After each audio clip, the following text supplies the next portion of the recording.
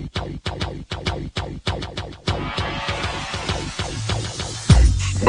to the Odds Breakers, number one place for shared, sharp betting information. Welcome back to podcast 2 of 2023. I'm your host, Kiev O'Neill. Follow me on Twitter, OBKiev. Follow us at the Odds Breakers. And follow us on social media /the Odds Breakers. This episode is being brought to you by ShotQualityBets.com for 30% off. Shot Quality Bets package. Please visit Shot Quality Bets and use the promo code ODDS23. Terms, conditions apply.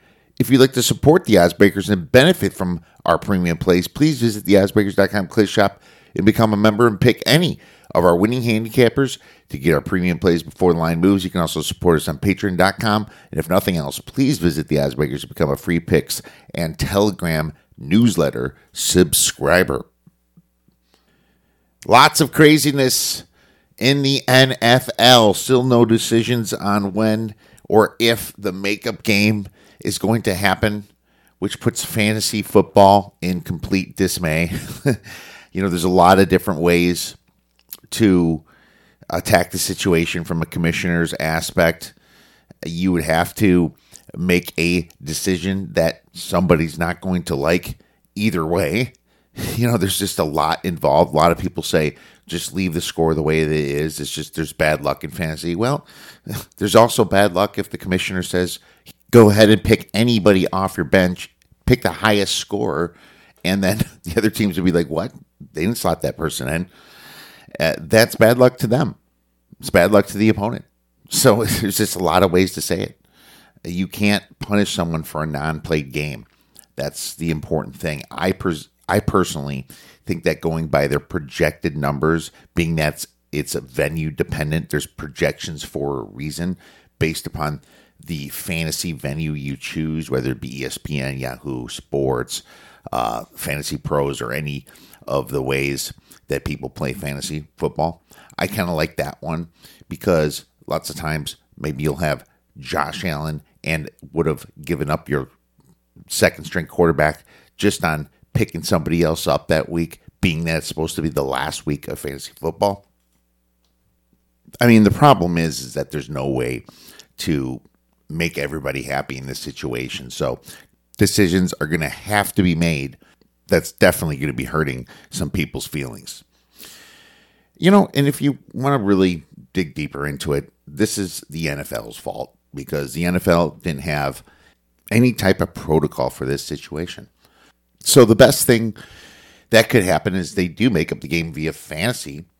But what's bad for making up the game, it's still in that perfect situation because you're punishing those teams by not having as much rest going into the playoffs as the other teams are going to have due to this situation. So it's not perfect by giving them a game and taking out the Super Bowl media bye week either, because you're just resting their opponents more than they're getting themselves. It's just such a catch-22. There's no good answer to how to handle this. So the most important thing, obviously, is Damar Hamlin's health. He's in critical condition, but stable condition from what I'm hearing. I think he's going to pull out of it. Definitely season over this year. Hopefully he comes back and is able to live a normal life and possibly a normal football life coming for 2023. All right, back to business here. So we have a great show for you today because Justin Perry from Shot Quality Bets is coming on to discuss some of the biggest college basketball games of the weekend. Can't wait for him to come on and go over some of the marquee matchups, maybe even have a couple early plays where we guess the lines just like we did all year in 2022 basketball season. Before he comes on, I'm going to discuss a little bit of the national championship game with a small play. And I'm going to get into NFL Week 18, which has been very crazy based upon all the potential motivational spots. It's like Week 18 this year is the biggest motivational spot I can remember since preseason football. Over the years, even last year, I don't remember Week 18 or years before Week 17 being this turbulent when it comes to guessing these motivational spots. I think it's very interesting how the NFL has moved the games around. So I'm going to go into all that when I do my NFL segment. Before I get into that, I want to give you a little update here. Our NFL season is 115, 93-1, up 31 units. Having a wonderful NFL season, mostly thanks to parlays and teasers. We are 5-2 in parlays. Don't do as much, but I'm finding more and more value with the -6s, -6.5, because you're getting maybe -240, -250 juice on those, which makes it better than teasing a 6.5 down to 0.5. You take the parlay instead sometimes. And obviously the teasers in itself, 11-5-1 and refuse to lose teasers, and 16-8-1. So really happy for that. College bowl season is finished fantastic. I mean, it's almost over. We have one tiny play, but we are 24-12-1, up 30 units in college bowl season. But I also have to mention that I am down in college football throughout the year. I want to be completely transparent. I am down 28 units. Had a very rough early part of the college football season, and was happy to kind of build it back up here with bowl season. But I want to be as transparent to you as possible. The biggest thing for me, though, is college basketball, and that's why our podcast, as you can see, has moved to Friday mornings. Our interviews live with college basketball experts will be around the 12 o'clock Pacific, 3 o'clock Eastern time zone on Thursdays on our YouTube channel. So if you're not following our YouTube channel, you could have got some great plays throughout the NFL season when we did it on Wednesdays before some of those lines moved with some of our great guests. So try to tune in if you can. Maybe it's lunchtime for you or something.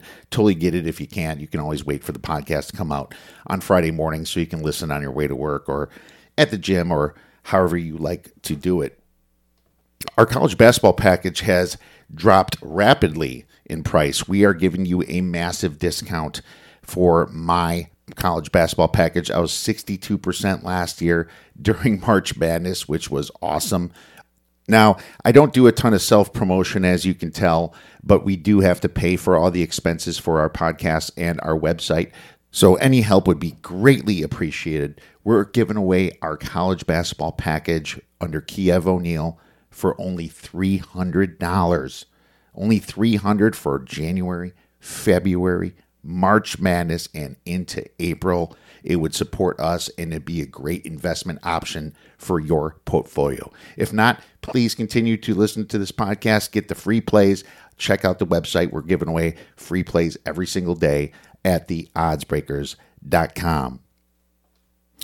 All right, without further ado, let's get into the college football national championship game between TCU and Georgia. TCU has just been a blessing in disguise for college football fans and Big 12 fans. You got to give them just a ton of credit for what they did. I mean, they've been doubted all year by guys like me, guys like the best sports bettors in Vegas. I don't want to mention any of their names, but they keep overachieving. They keep proving us wrong week to week, and just seeing them in the national championship game is kind of cool. The small school getting to play against Georgia is fantastic. But I also don't want to discount anything that Georgia did, because we were all non-believers of Georgia before the season started. I even had Ohio State future at 6-1 from May. I hedged back a little bit of it before the Georgia game, was able to get a little Georgia money line. But guys like Stetson Bennett, which was my Heisman pick, definitely deserves a ton of credit. But this game hopefully will be interesting. Obviously, the spread at -13 says it won't be. Total of 62. I mean, here's the thing. Georgia showed a little weakness to me versus Ohio State.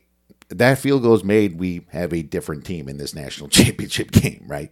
I wasn't super high on Ohio State, but I loved what C.J. Stroud did. I think he was fantastic. But what they did was shown a few vulnerabilities to Georgia. Georgia's pass rush didn't show up against Ohio State that much, and that maybe it was because of their Smith injury. That worries me a little bit. Also, seeing C.J. Stroud run all over them last week worries me a little bit as well, because Max Duggan is a fantastic running quarterback, and so he's going to be able to move the ball, possibly at will. A big problem that I do have with TCU in this game is that Kendre Miller was really banged up against Michigan. He tried to play the rest of the game, but he was limping. So you wonder if injury is going to get worse, the next morning, day after that, when everything obviously swells up. I don't know. He's definitely in the questionable status, so I am a little bit concerned about that. I think he does man up and play, does whatever he has to do, but he is definitely the best running back for TCU. So I am a little bit concerned about that.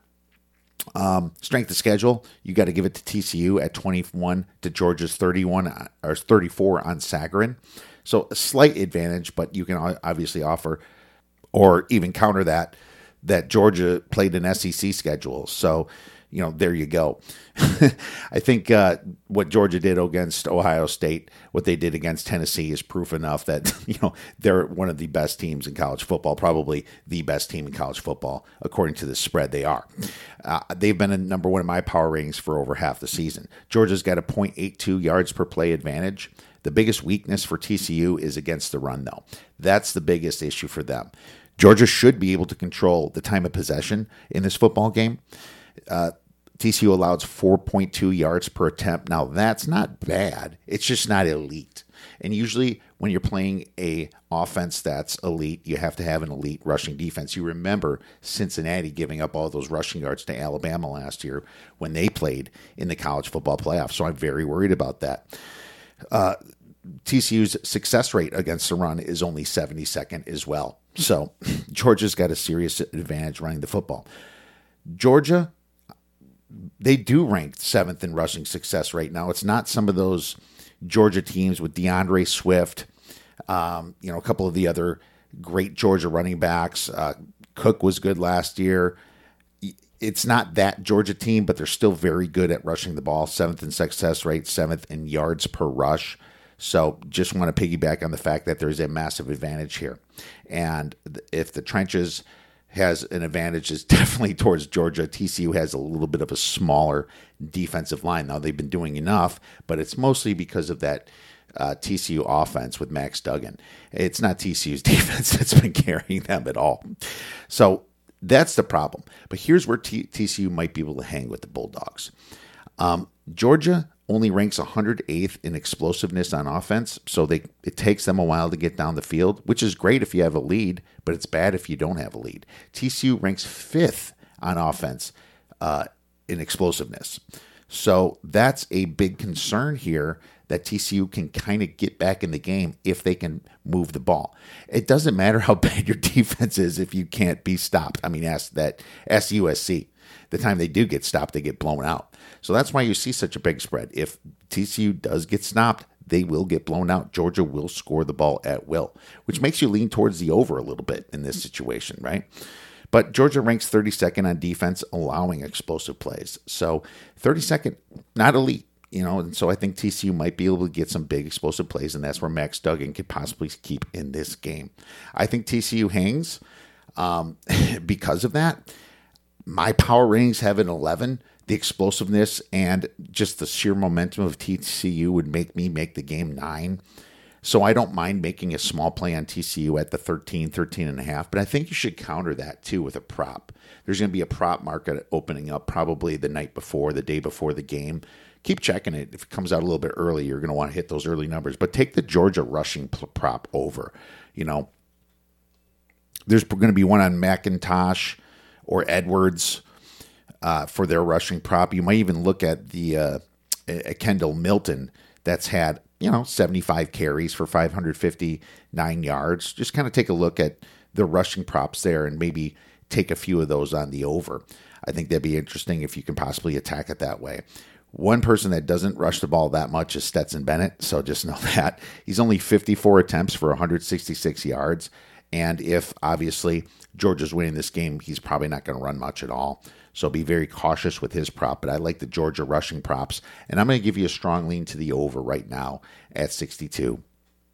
I should also mention that this will be played at SoFi Stadium in LA. So you should have some great weather, not have to worry about wind or anything like that. So being that it's a dome, you should be in a great position to attack this over, and make sure you get it early enough. I would wait a little bit longer for some under money, but make sure you get that early enough. But what we're going to do is take TCU at the plus 13 for 2 stars, and later we're going to do some props on Georgia. Watch out for my tweets at the Odds Breakers if you currently are not following.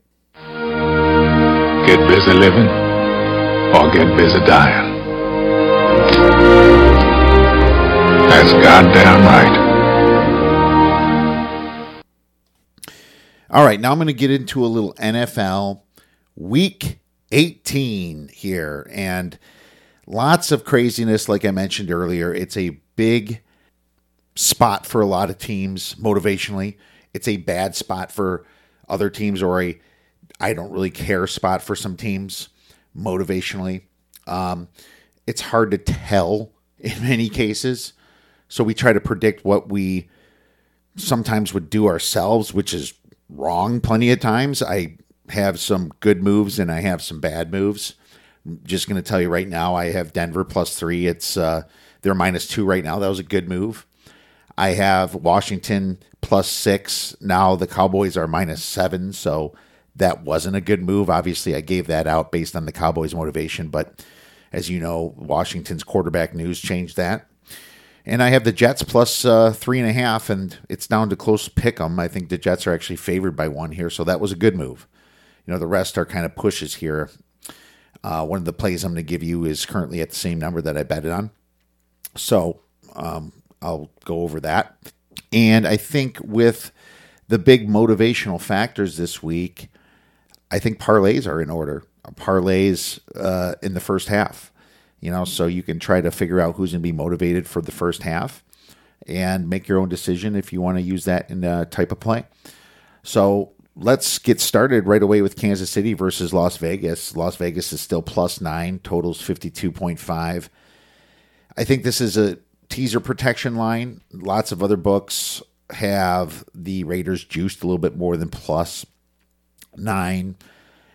Just because, you know, it's a teaser protection, you want to get it to 8.5, and the books get hammered with the Kansas City Chiefs teaser leg. You know, that's just how life's been for a long time. Now, keep in mind, if you want to bet the Chiefs, you do not want to do it now. This should go down, in my opinion, based upon the hype with the Raiders, based upon their last performance. I know it was Derek Carr that went to Kansas City and forced the overtime. Bad call with that Devontae Adams catch that they replay ruled out of bounds. I think that was ridiculous. But the Raiders played a very close game with the Chiefs, and the Chiefs have been playing a lot of close games lately. You saw with Denver. So I can see the love for the Raiders in this situation just based upon that. Now, the problem is, where do you mark Jarrett Stidham? Stidham did a pretty good job last week. He did.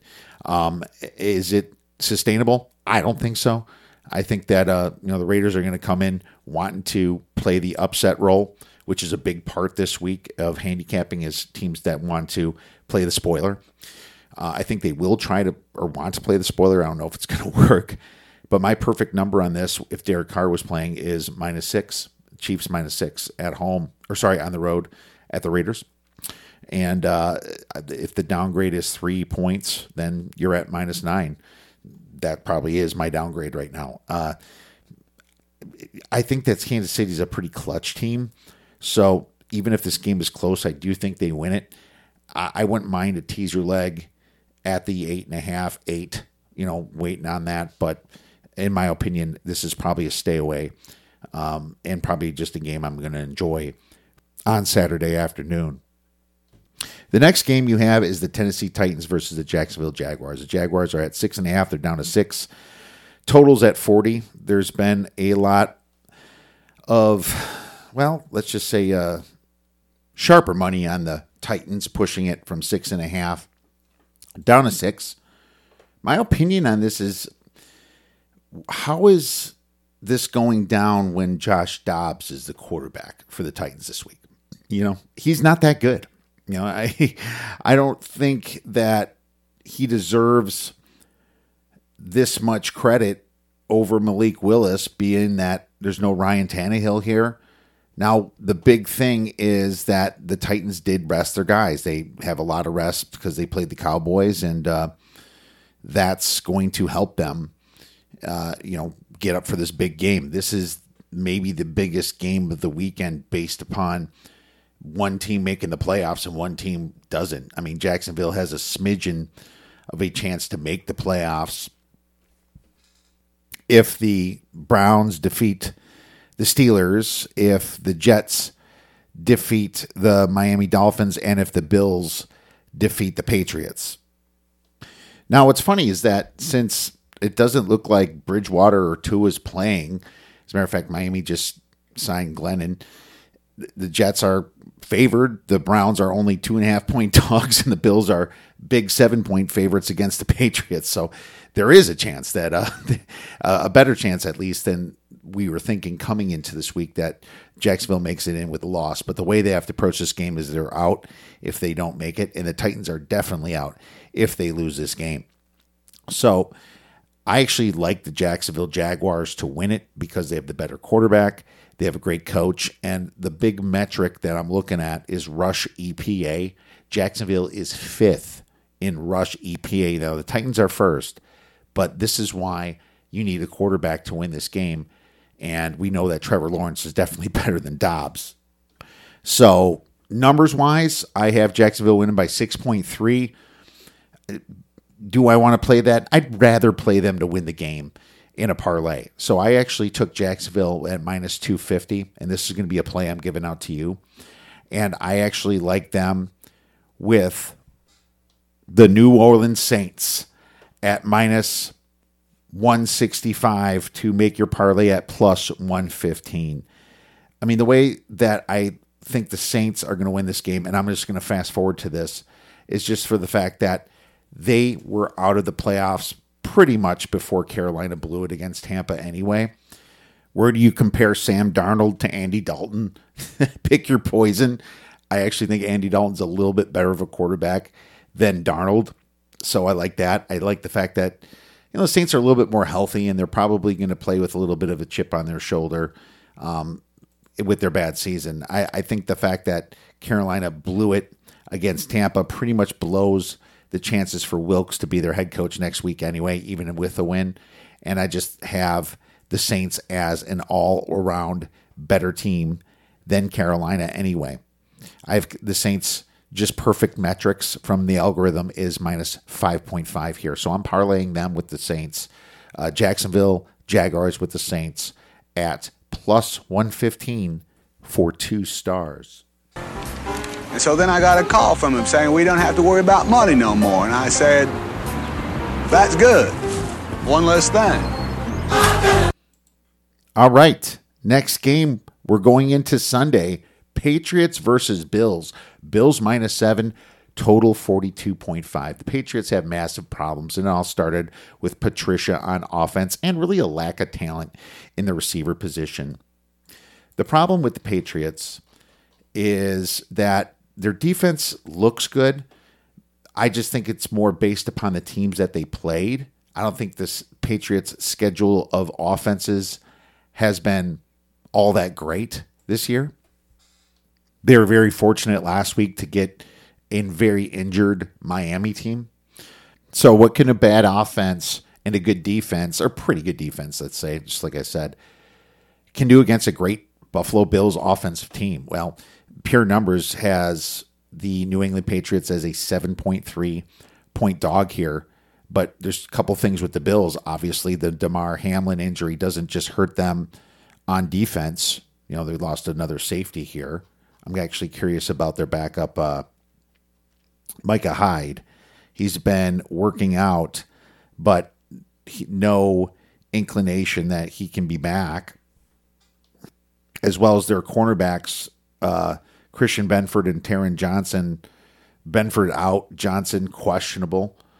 Johnson actually sustained a head injury early in that Bengals game.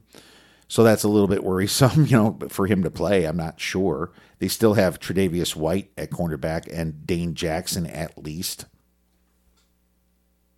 Johnson is their slot. But more importantly, I don't know where the Bills' heads are at after this whole thing. I mean, this could be a big motivational spot, played great for Damar Hamlin, dedicated to him. You can dedicate the whole rest of the year to him, and I would do that.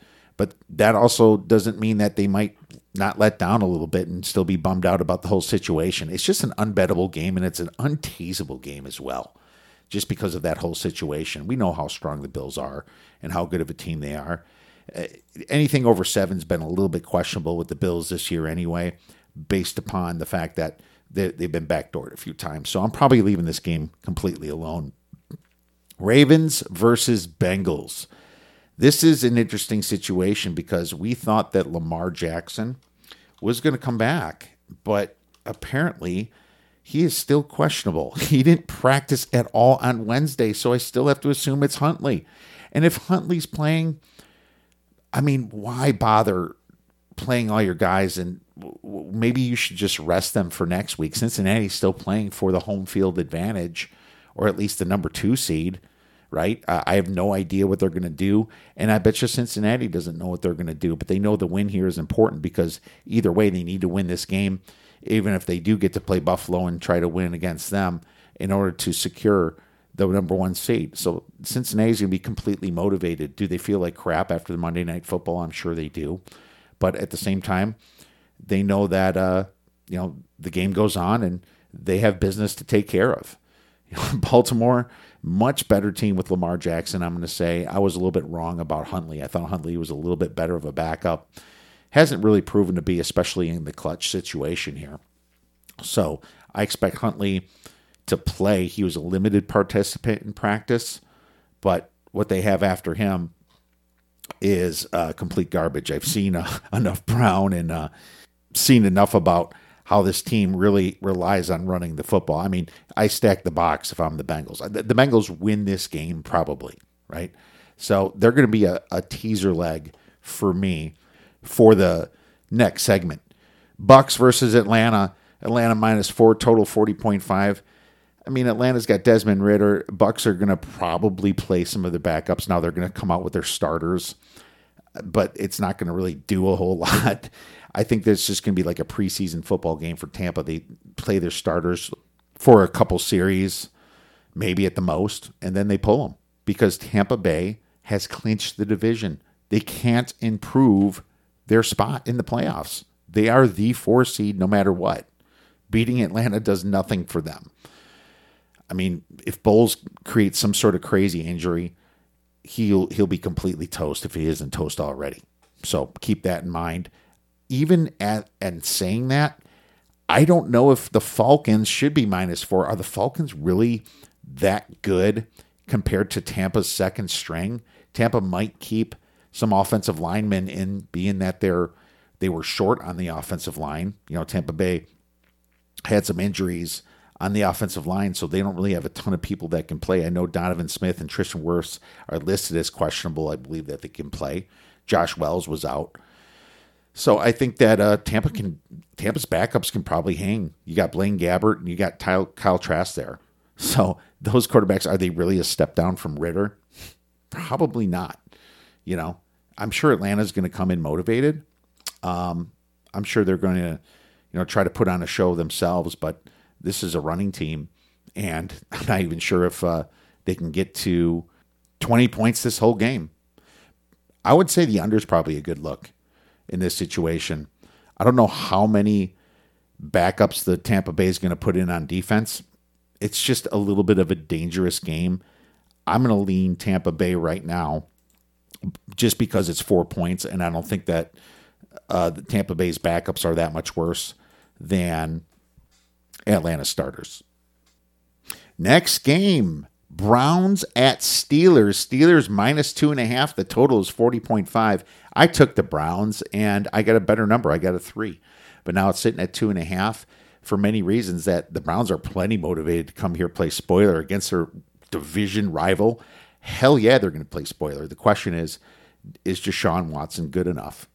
Well, last week against Washington, and Washington's not a great team by any means, but they had an experienced quarterback in Carson Wentz, and the Browns did what they wanted against them. They beat them really good.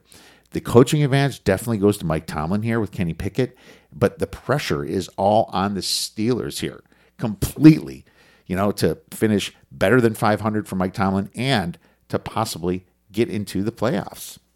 The big problem for the Steelers is that even if they beat the Browns, if Miami beats New York, they're out. And if New England beats the Bills, they're out. It's not as bad as the Jags that need all three to happen, but the Steelers aren't exactly penciled in. Lots of pressure. I think Cleveland keeps it close. I like it. The Browns on a teaser leg for sure, and we'll get into that pairing in the next segment. The Jets at Miami. The Jets are now favored at -1.5. Total 38.5. This is such a weird game because Miami's probably going to start Skylar Thompson over Teddy Bridgewater, who broke his right pinky finger. That's his throwing hand. I would almost take Teddy over him with some bad passing over Skylar Thompson. It's just a tough situation for Miami, who was so excited to try and make the playoffs. If they win, they only need the Bills to beat the Patriots. So keep in mind, the Bills are big favorites, so they're definitely going to be motivated. But then it comes to the other end. The Jets are going to want to play a big spoiler role. I think the Jets right now, with all of Miami's injuries throughout the year, losing guys like Brandon Jones, Trey Flowers, Byron Jones, just a ton of their pass rush, right? Justin Zimmer, Emmanuel Ogbah. They're just like half of a second string defense now. And obviously on offense, they're still really good if they have a good quarterback. They did lose Austin Jackson, one of their linemen earlier this year. Eric Fisher, questionable. Terran Armstead, questionable on their offensive line. So I'm really happy with my +3.5 with the Bengals. I am not going to buy back unless this thing... I would say my numbers pick them in this, so maybe at the 2, I would consider a small buyback. But right now, I'm just going to lean right now with Miami because it's pick 'em. My numbers pick 'em. Jets are favored by 1.5. I'll give you a slight lean to Miami. Panthers versus Saints. I already broke that one down. Houston versus the Indianapolis Colts. Disgusting game.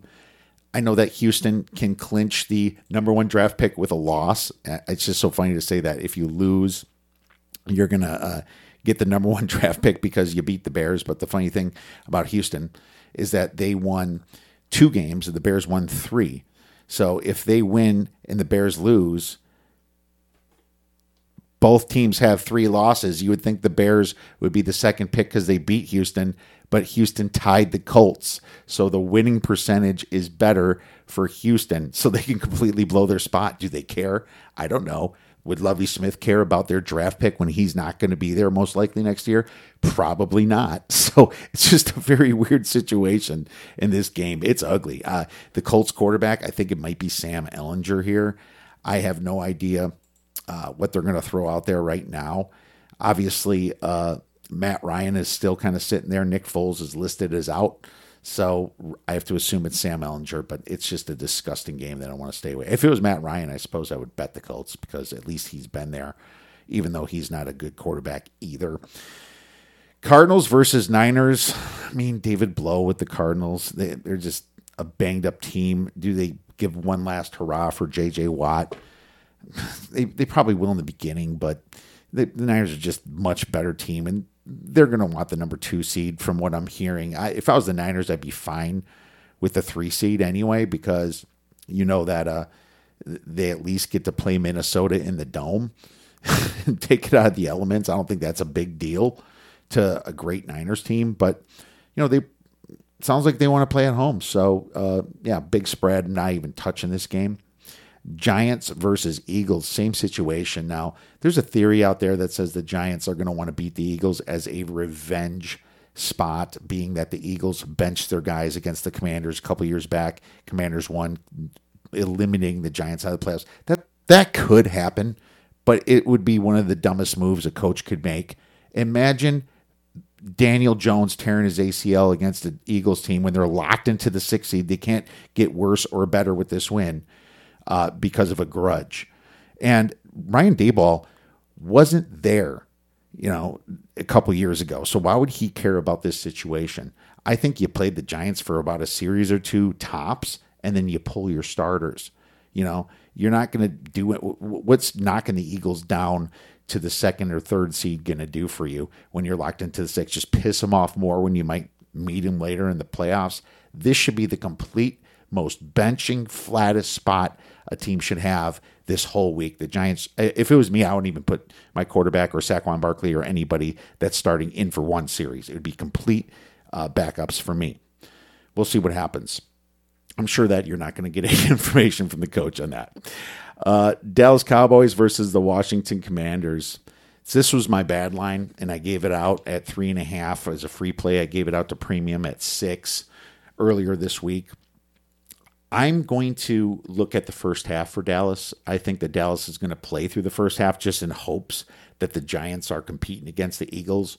But once the first half happens, they're going to look at, McCarthy's going to look and see the Eagles blowing away the Giants, and McCarthy's going to be like, okay, well, let's just bench the rest of the starters and see if Sam Howell can catch up. If Dallas is up by a couple touchdowns, it will definitely get a little dicey. I think a first half parlay, Dallas and a team like the Vikings, who could improve their playoff seed if obviously for some reason the Eagles lose, if the Niners lose, they can improve their playoff seed. So they're going to kind of go into their game, being that the Eagles, Cowboys, and Niners games are all in the afternoon. So they're going to set themselves up for success, even though it's probably not going to do them any good once the Eagles win and the Niners win as massive favorites, So there you go.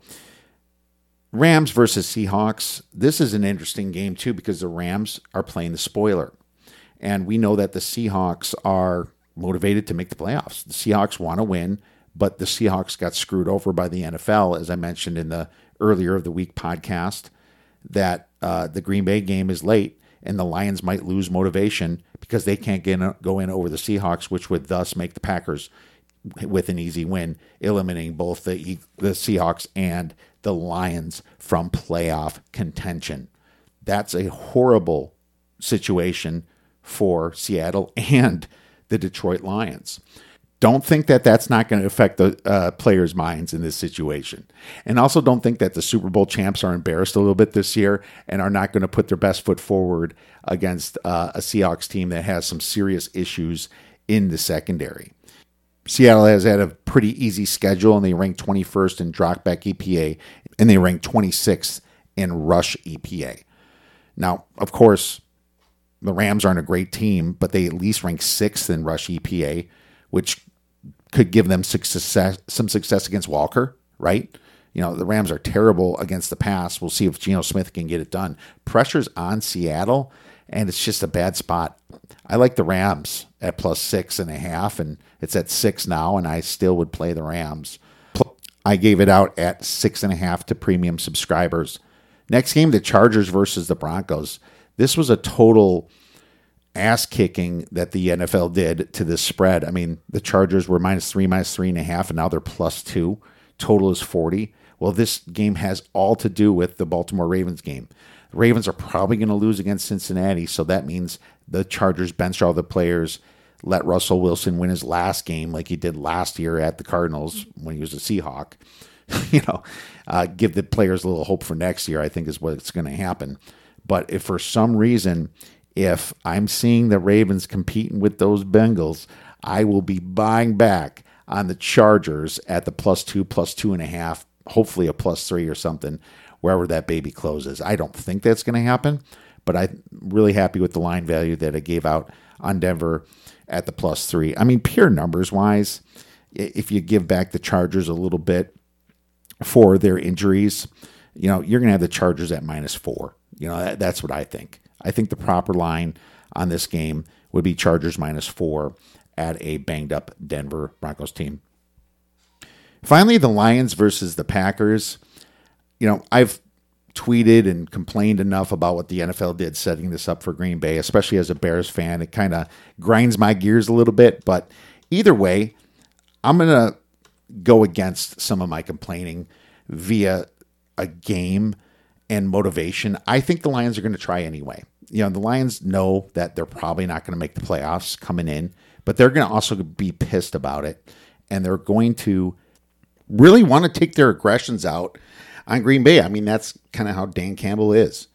And so they're going to look at if we're not going to make it, we're definitely not going to let our division rivals in the Green Bay Packers make it.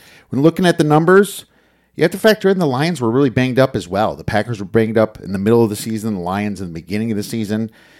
So you can probably somewhat look at season's numbers. Lions are number 6 in offensive EPA, while the Packers are 12th.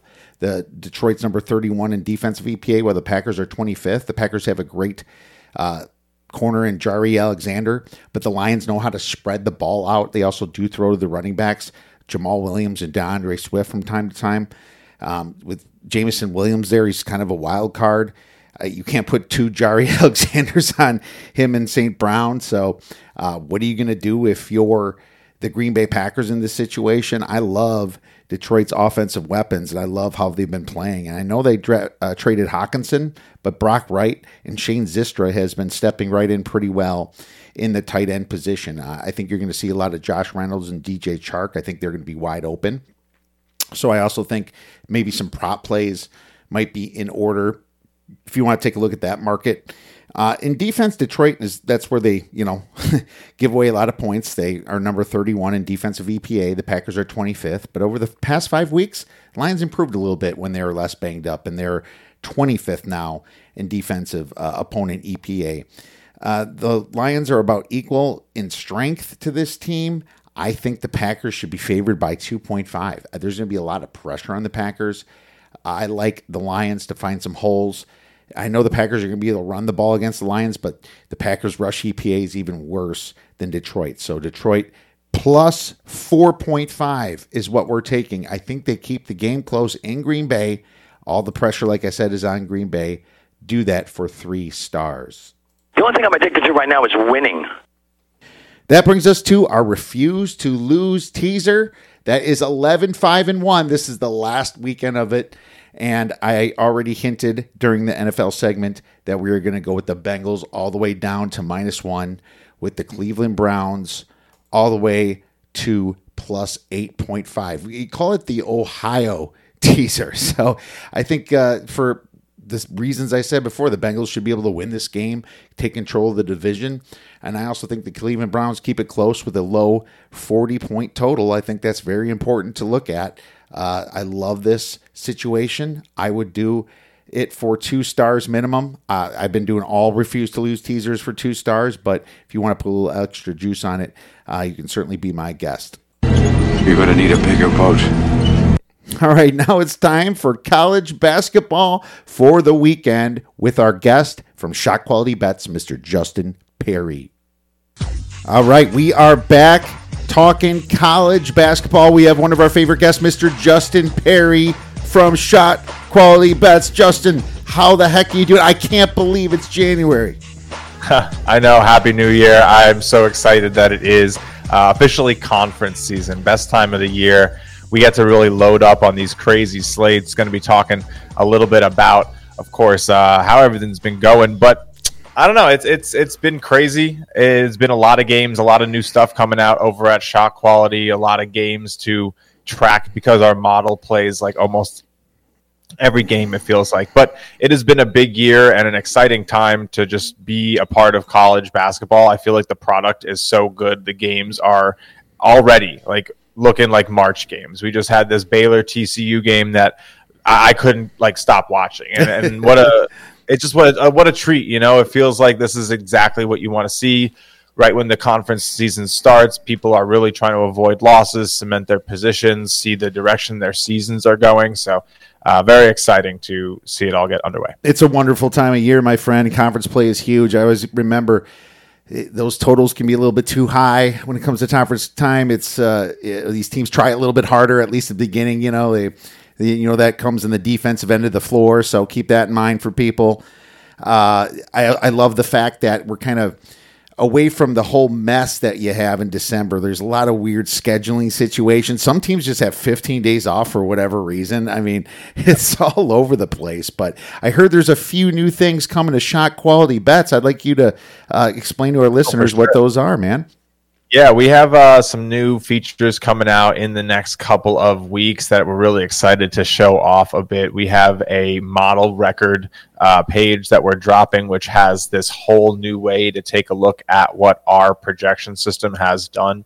Our model has been lights out this season, returning about 120 units already on the year. Pretty high volume, so what really I try to emphasize is more the return on investment. We do have a lot of picks. Let me pull up the full record because we just was looking at it this morning. Yeah, 1,133, 915, and 34 on recommended plays. Mm-hmm. So very high volume, very reliable, but can be a lot of plays, right? It's hard to tail everything. It's more of a resource, something for you to check your numbers against, have like another way to look at the game with a reliable 5.5% return. Well, what we're doing is bringing another look to that data by having it accessible after the fact. You've only really been able to see projections on the day that they're happening, but now we're going to have them all stored forever. You're going to be able to go back and see how things projected, what actually happened, and then if you are a premium member, our shot quality expected scores of how the game was expected to go based on shots taken, not just, the variance of shooting,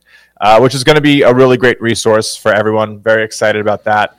But that's just the start. We also are bringing a very powerful tool, a custom model creator, which we're really excited about. Like, you can combine any shot quality variables into your own custom regression model that gets automatically fit to past data to rate itself on its return and tell you the record it would have had at different points of value cutoffs. So you can basically build your own models on your own variables and find its sweet spot and really learn, how to model different things with different attributes on various styles of play. Like, you love the Big East, you think that they're going to slow down, you think it's all about, how they defend the paint in that conference. Maybe you only use it for one genre of the D1 universe and, customize it towards how they play. So there's going to be a lot of fun things that we're going to be able to do with this as we continue to build it. But the first version is going to be coming out this month. I love it. And you can dive deeper into conference play and kind of see how these teams do within the conference. Good example,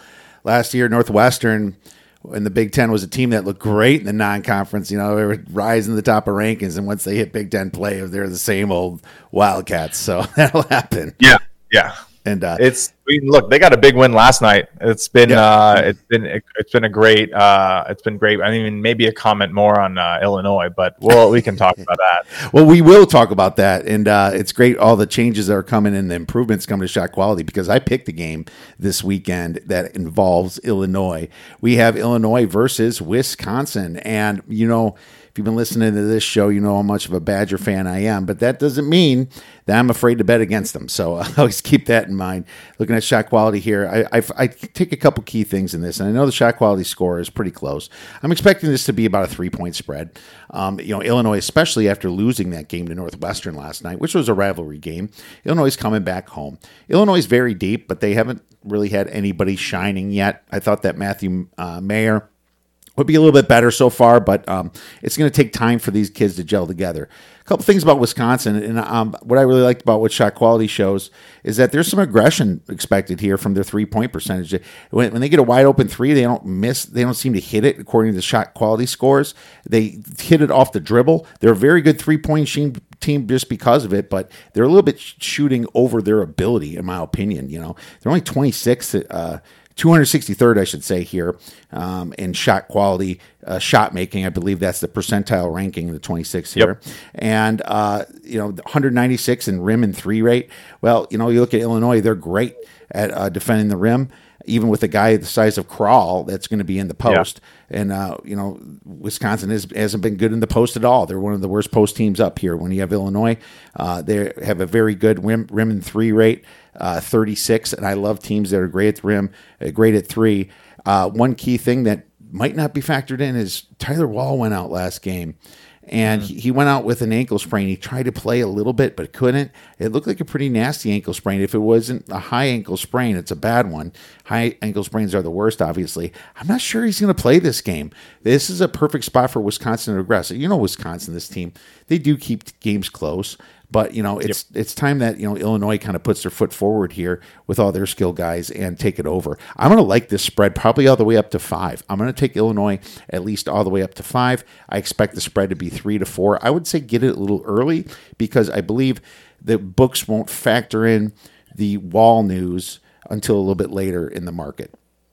I love it. And I love how you use the shot quality data there, honestly. I think what you're keying in on with what Illinois does is a really good way to look at it. I love one of my favorite stats is definitely shot selection, and I think it really quantifies what our data is able to do, and what makes it so special is like we evaluate how good shots are based on the player who's taking them, right? Not just, is it like a good shot because defenders are close? That's all factored in, but it's also on like an individual level. So they are making sure that the players do not take shots that benefit them the most, right? They are limiting their opponents to bad looks. And the thing with Illinois, right, is that the shot making allowed has been in the like around the middle range, right? Yeah. So they're more like 47th percentile in that. And what that means is that guys are still hitting some of those tough looks against them. You can see some of that in the regression expected, the post-up regression for Illinois' defense. Guys have a 54% post-up field goal percentage, expected 43. So that's a little bit of a drop. People are doing better than expected there. Mm-hmm. So it could improve. We've seen some tough losses for Illinois. The Missouri loss that they took, excuse me, shot quality win on that Missouri loss. Plus with Missouri, the way they played yesterday doesn't look so bad, does it? Right. And like, again, Illinois was expected to limit Missouri to a lot less threes, and Illinois was expected to score more on threes as well. But it is a game of shooting variance at the end of the day, and sometimes you can definitely make the right play, but get the wrong result. And I think that might have been what happened in some of the matchups that Illinois has played, and that means that there's value on the other side of them because people see them as worse than maybe they should be expected to be, and they should maybe play better than that lowered expectation in the public market. Yeah, completely agree with that. And big spot for them. I think they have more talent, and Wisconsin's, they're due to lose one. I hate using the due word. That's not a handicapping word, but it's just a spot I think where Illinois is going to capitalize. They need this big win, especially after that loss to Northwestern. So yeah. I almost made me feel they were looking ahead. Why don't you pick a game for Saturday and go from there? Yeah. I'm excited to talk a little Big East. We can hit it quickly. Xavier is going to visit Villanova. This is a pretty massive matchup. I mean, we just saw Nova come off of a big second half against Georgetown. I don't know if you credit Villanova or if if it's detriment to Georgetown, like who gets like if it's a win or a loss, it's kind of interesting. But I mean, look, Villanova has been playing very well. I think maybe better than people expected in the last couple games. I mean, the close game to Marquette, they maybe should have won that, but they played a tough UConn team pretty well, and they're still missing one of their best players, but holding their own in shot quality, rated 51st on the year, going against this Xavier team that's rated 29th, though. So I don't know exactly what we're going to see for the line. Expect that it's going to be like almost a pick 'em, maybe open up with Nova favored by like a point. I personally like this Xavier team. I think they're going to cause some problems down low for Nova, who relies on excellent shot making. And Xavier's going to match that. Xavier actually takes really good shots. They limit their opponents. They have not allowed their opponents to just get the best looks, and they're just consistent almost everywhere on offense. So the PNR ball screen, they run a pretty high amount. They're really, really efficient in it. And you can also take a look at their finishing at the rim. Their off the dribble 3-point ratings are really high. And they're pretty good at defending the same things they're good at. Just I don't know why they can't seem to stop catch and shoot threes, but I would imagine that would progress over time to a norm. It's higher than it's expected to be. 3-point regression is about 5.5%. Teams are shooting 40% against them. We rated at 34. So, that's what it's going to take. Honestly, if Xavier doesn't win that game, I'm guessing it's because Nova shot lights out. Like, that's how I'm handicapping it, and I think you can get probably a decent price on Xavier, as people are still slow to realize that this is getting to be pretty clearly one of the best teams in the Big East. I know a lot of people probably still have them behind Creighton and Marquette, but I personally like Xavier and Providence more than both of those teams. I know we saw a huge performance from Creighton, but and Kalkbrenner looks to be the glue for this whole thing, but that's a big deal. He obviously hasn't been in the lineup a lot, and they're a little up and down, so we got to see it. But I like the Xavier team. I definitely like them over Villanova, even on the road. So that's my take. Yeah, I have no disagreement with that. Xavier is the better team right now. I know there's no Jay Wright with Villanova no more. Now, the thing about Jay Wright is that and I think it will be a 1-point spread too, because it does follow the Ken Pom model. I think that the Villanova always wins by shooting the three, right? I think that's a very important thing that people need to see. But Villanova is just not the same 3-point shooter that they've been. You can see an open 3 rate right here on the screen. Nova 350th. What is going on? That is pretty bad for open 3 rate. And then here's another thing. I know this says a V. This means X, but that we got to fix that. Yeah, sorry. No worries. That's on us. No worries. No worries. Xavier is going to be able to defend some of those 3-point shots anyway. But it's not going to hurt them. And if you look at some of the regression stats, Villanova is actually due for a regression at the rim here by 2%, mid range 2%. So it's just a spot for Xavier to kind of show that they're the better team. They have the better shot selection, ranking 26th in shot selection, adjusted shot quality score 30th. They're just kind of moving up here while Nova's kind of moving back. Xavier, I like it. Xavier was mad last year that they didn't make. Some of these kids, obviously new ones. They didn't make the tournament last year, and this is one of the team that's always been at their crutch, and they're going to come in pretty hot. I love how shot quality has this game 70.8 to 66.6. Love the game. I'm going to definitely be watching it with you, Justin. So we'll check it out. I'll have some money on Xavier. I promise you that. I can't wait for that line to open. Hopefully we get a nice little early line, and we can get maybe even a pick 'em. And I'll probably play the money line. Just feels like the right play at this point. I don't know your take on this one, honestly. Do you usually like when you have like those small favorites, are you taking the money line? Are you taking the spread? I mean, I get a little concerned in these scenarios that the kids are out there playing for the win.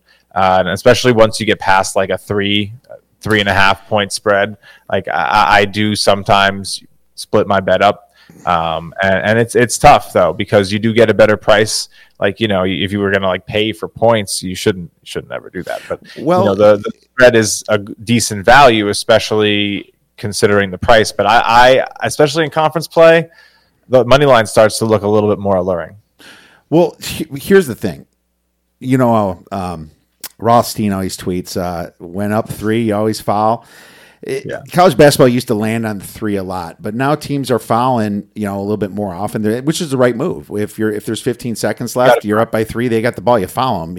You don't give them the opportunity to get a whistle 3-point or possibly even a 4-point play. You don't give them that opportunity. You give them 2 shots, and then they try to foul you. You make your 2, and sometimes you won't make both, and then the seconds run out when you're up by 2 anyway. Because of that, I know you never lay 2.5. You never lay 2.5 because there's always better numbers out there. If there's a 2.5, there's always a 2 out there for one. As far as the dog's concerned, everything over 3.5, I do sprinkle the money line, because if I like it over 3.5 anyway, numbers wise, it kind of computes to where the money line is usually got enough juice in it for me to put a little bit on there. And I've tracked this. I've tracked it over years, and it proved to be worth it to sprinkle your money line over 3.5. I agree. So especially on dogs. Yeah, if you like the spread. Right. Yeah, it's only going it's only going 5%. The juice is minus 110, 5 cents one way, 5 cents the other. Obviously, when the spread's higher, the percentage goes up. So, if you're liking a dog anyway, there's going to be enough juice there, usually on a little bit of a money line sprinkle. That's how I feel about Maine tonight. And that's plus 500. All right, So, well, there you go, Maine. There you go. If you're watching, Justin likes Maine tonight. So there you go. I like taking. I think the plus 500 is a little high. I think that Maine could play themselves into a spot where you can hedge the other way and just sit back and enjoy a little arb spot. So you never know. But anyway, I wanted to really quickly touch on maybe one more game. Or did you want to talk about another one? How about this? You pick another game while I do this one. I like TCU versus Iowa. And, of course, big weekend for TCU coming to the national championship. Of course, that's going to be on Monday, but still.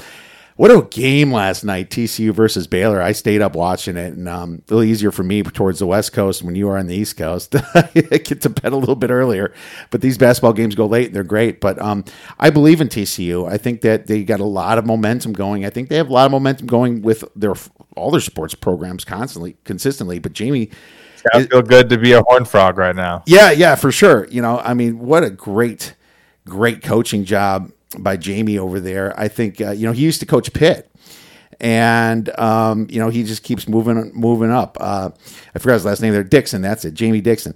So I just couldn't believe how they kept up with Baylor. This was a big spot for Baylor last night with LJ Cryer coming back, and Flagler was there, and they were hitting their shots. But TCU just looked motivated. They look fast. They're coming off their ball screens fast. I mean, if you look at some of these shot quality numbers, and let me share my screen real quick.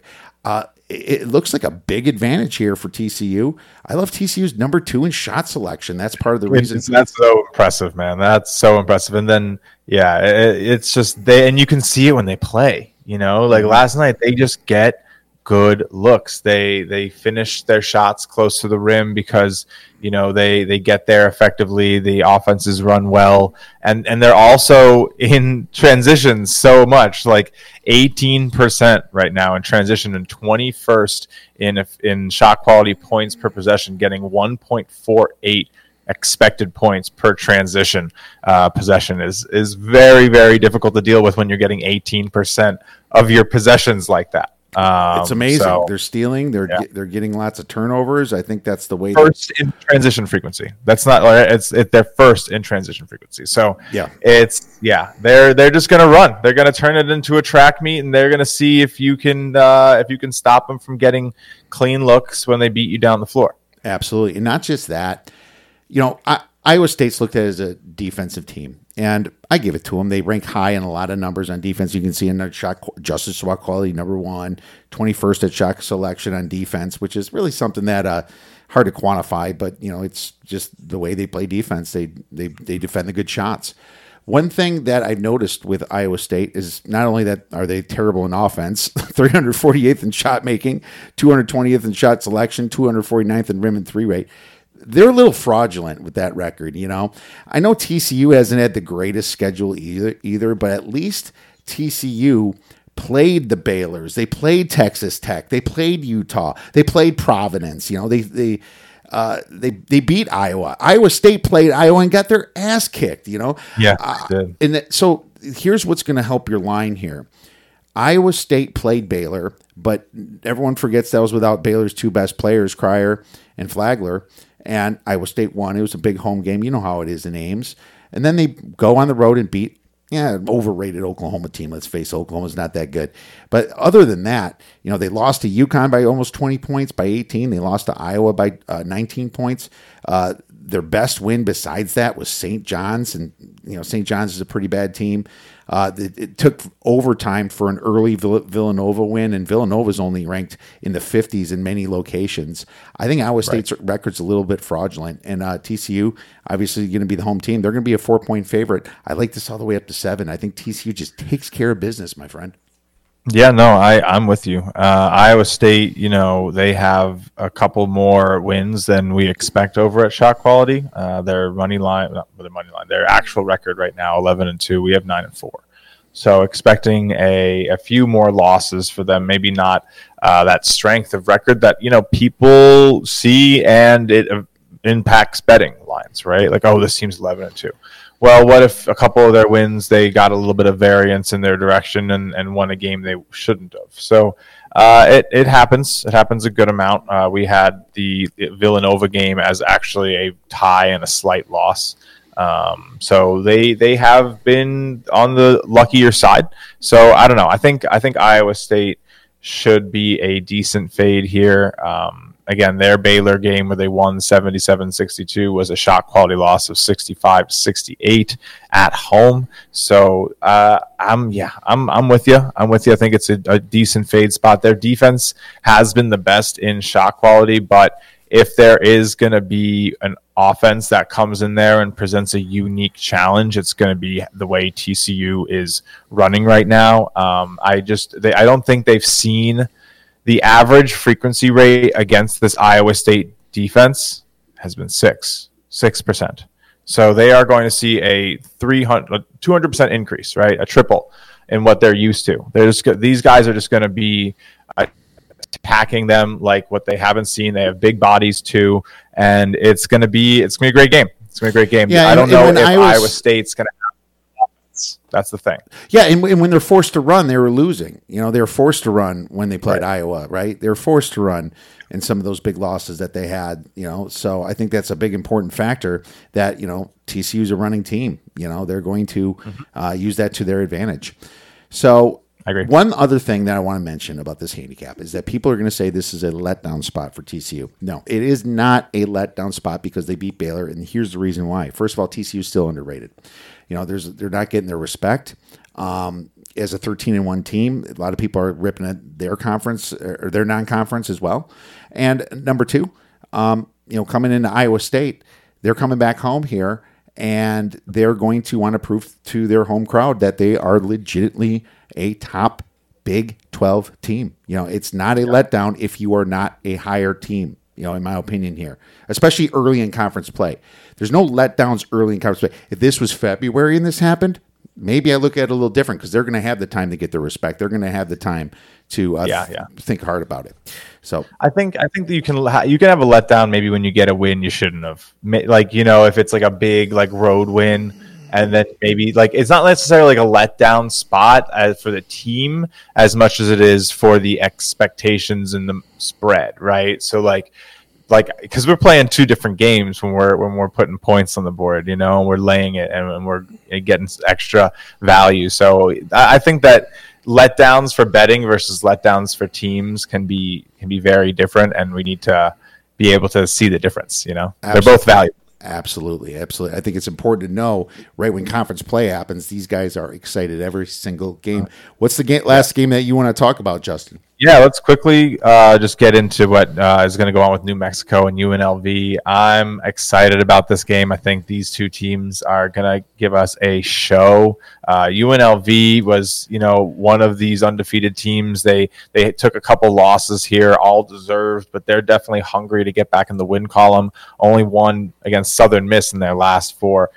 But we rate them as one of the best teams in terms of forcing defensive turnovers. They're 37th in adjusted shot quality or around that. They 1.07 expected points per possession on offense and limiting defense to 0.91. So doing a pretty good job and seeing, again, what's going to go on with New Mexico.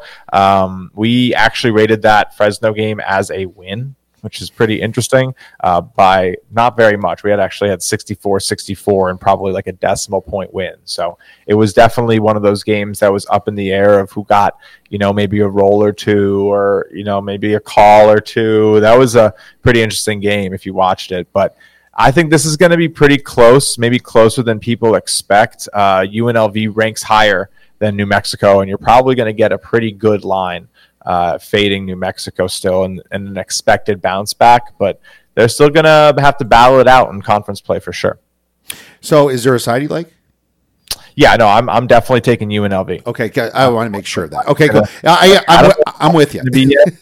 Yeah, so I think we're expecting New Mexico to be favored by about 4 or 5 points right now. So I'd probably take those points. I could see UNLV giving them a run for their money. Well, not just that. UNLV is great at forcing turnovers. They're number 2 in the nation at forcing turnovers. I think that's huge. Also, UNLV plays a very fast pace. They rank 28th in average possession length when New Mexico ranks 46 in average possession length. I think this thing could go over.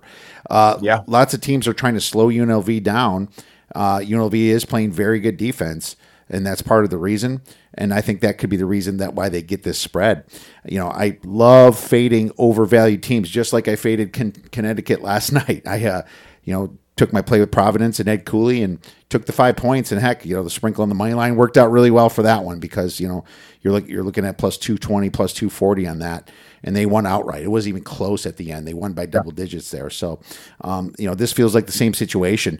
New Mexico coming off the loss, just like UConn was. Well, you think, oh, this is their get-up spot. No, they're probably a little timid from that loss. And UNLV, a very good defensive team. If you look at the defenses that New Mexico faced, really non-existent. The only one that was good was St. Mary's, and that was just a low-scoring game.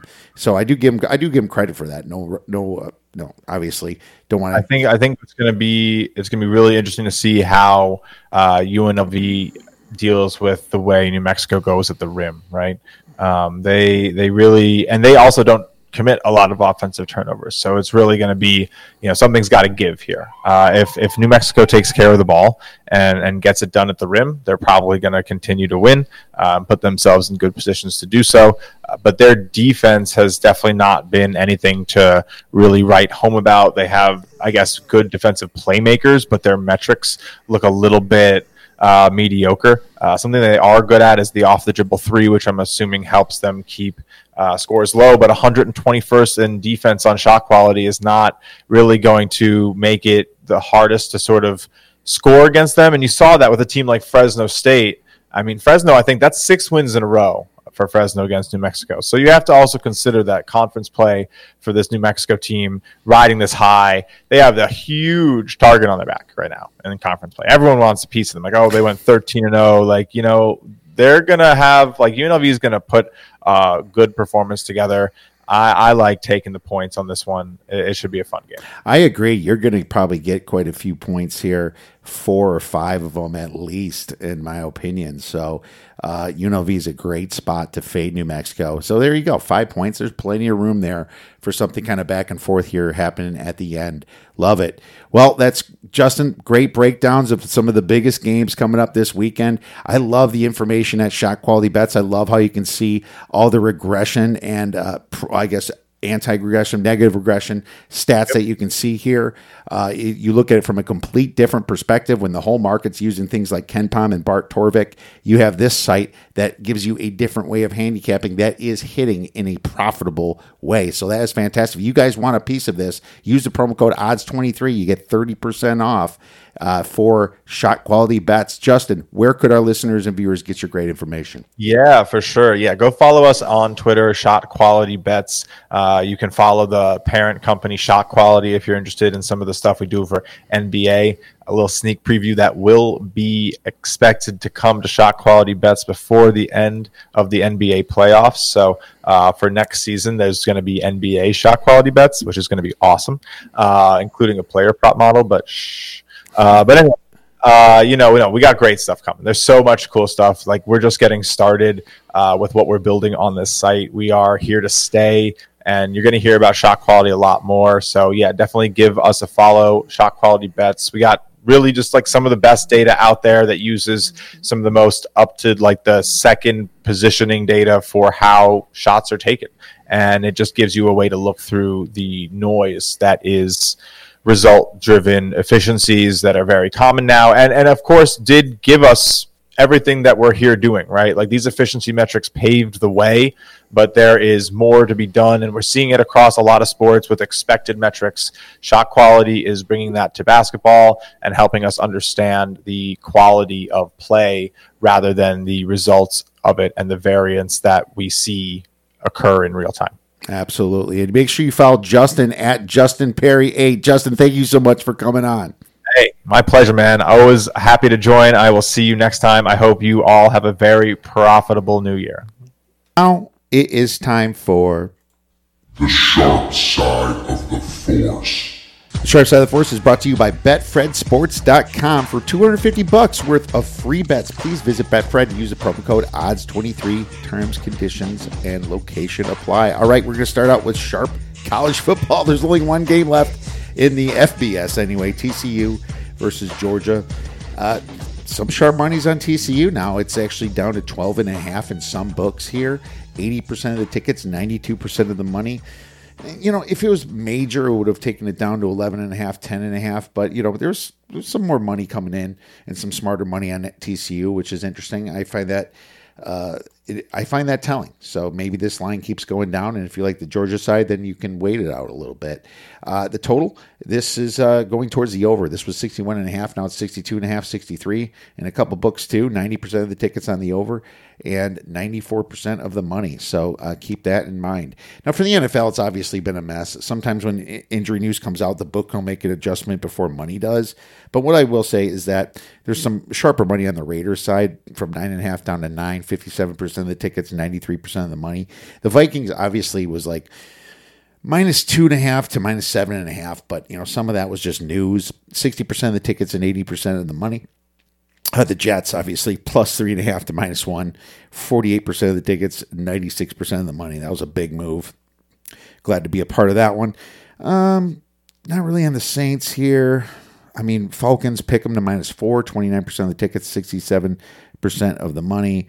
A little bit sharp money in the Rams from +6.5 down to +6, 71% of the tickets, 98% of the money.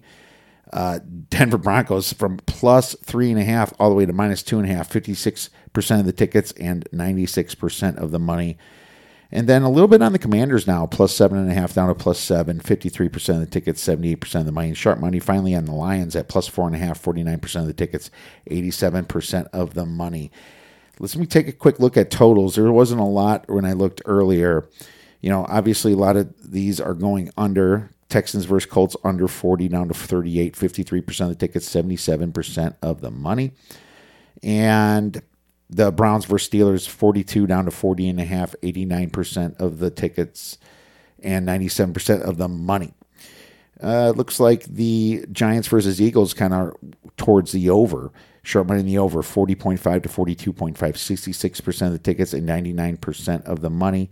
And that's all we have for our Sharp Money Report. My friends, thank you so much for listening to this podcast. If you have any questions for our Monday mailbag, please tweet us at The Oddsbreakers. Send us an email at info@theoddsbreakers.com. Have a great rest of your weekend. Enjoy the basketball, enjoy the football, the national championship, and go get some winners.